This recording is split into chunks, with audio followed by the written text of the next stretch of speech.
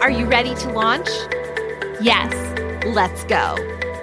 Welcome to Lawyers Who Launch, the podcast hosted by two law school besties who practice law and are now ready to inspire and empower you to take positive steps in your professional and personal life to find joy and fulfillment.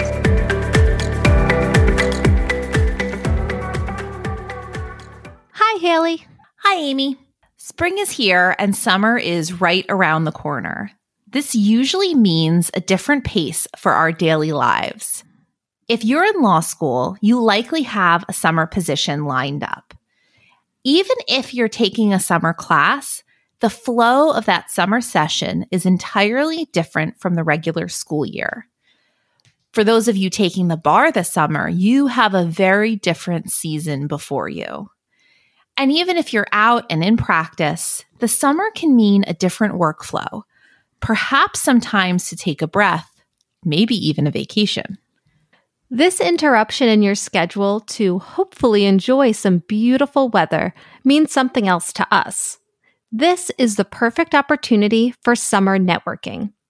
Because of the particular nature of summer networking can look very different. We always find that networking in the summer lends itself to a more casual networking, and in ways that you would not necessarily think to do it in other seasons. But before you decide where and when you will network in the summer, you must first think about why. The first place we will start is with our networking goals. As we always say, networking is not about attending every meet and greet or every networking event you're invited to. Networking is about relationships. Strong networking relationships are mutually beneficial professional relationships. As you start to develop a plan that works for you and your practice area, keep the goal of developing relationships into mutually beneficial networking relationships at the forefront.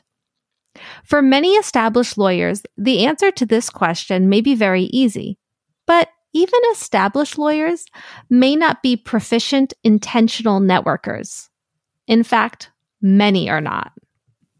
When you think about networking within your law practice, you will typically come across three types of people: colleagues, referral sources, and potential clients.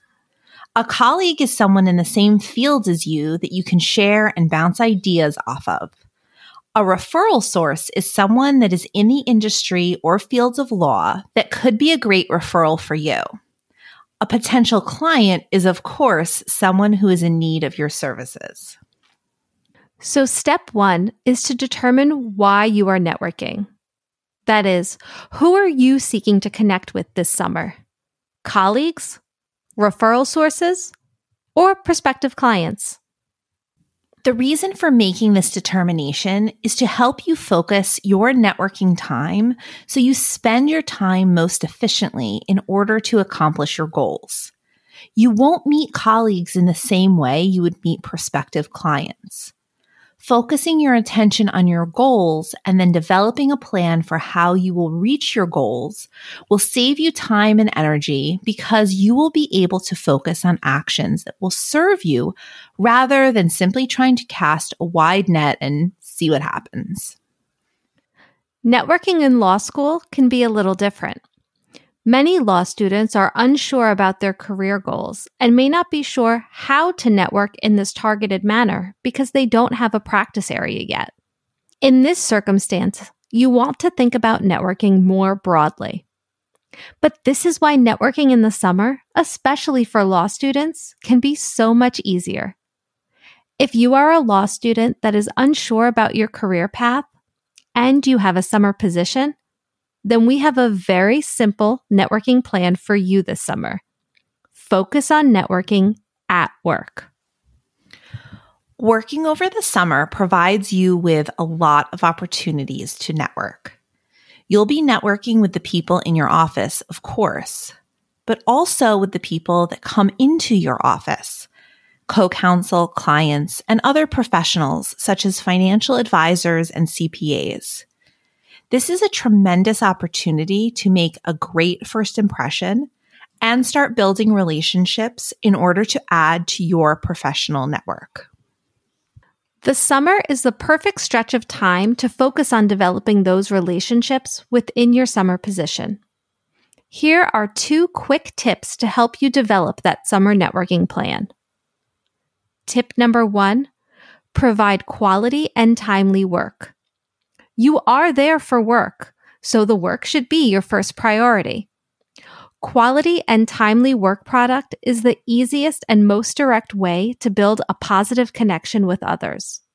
Because you are networking for a professional purpose, your networking contacts will be stronger when they know that you're a dedicated and reliable worker.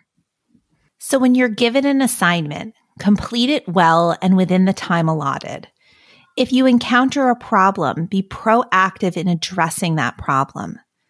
Discuss issues with your supervisor before they become more complex.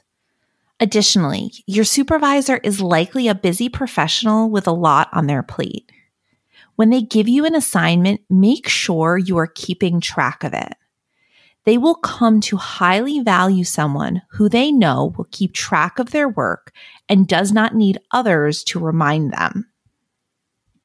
Tip number 2, learn more about the people you are working with. Because networking is all about building mutually beneficial networking relationships, learn about others to start building a foundation for those relationships.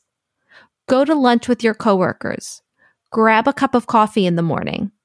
Learn more about them as a whole person, not just as an attorney. Let's get back to the summer networking steps for a second. Whether you are a law student or an attorney, the summer can offer opportunities for some unique networking opportunities. Our State Bar Association offers a day at the races, happy hours, and conferences at venues down at the Jersey Shore. Events like these create new opportunities for conversation and bonding with your legal colleagues. So step 2 is to take advantage of these opportunities to network in a unique way. And remember, you are not confined to networking at formal organized events. The summer is a perfect time to reconnect with colleagues over a longer lunch at an outdoor cafe, or making time for a round of golf during a slower week this summer. In addition to taking advantage of some of the organized networking events we mentioned earlier, step number 3 is to reach out to your network and organize a small event, even just a lunch, for each summer month.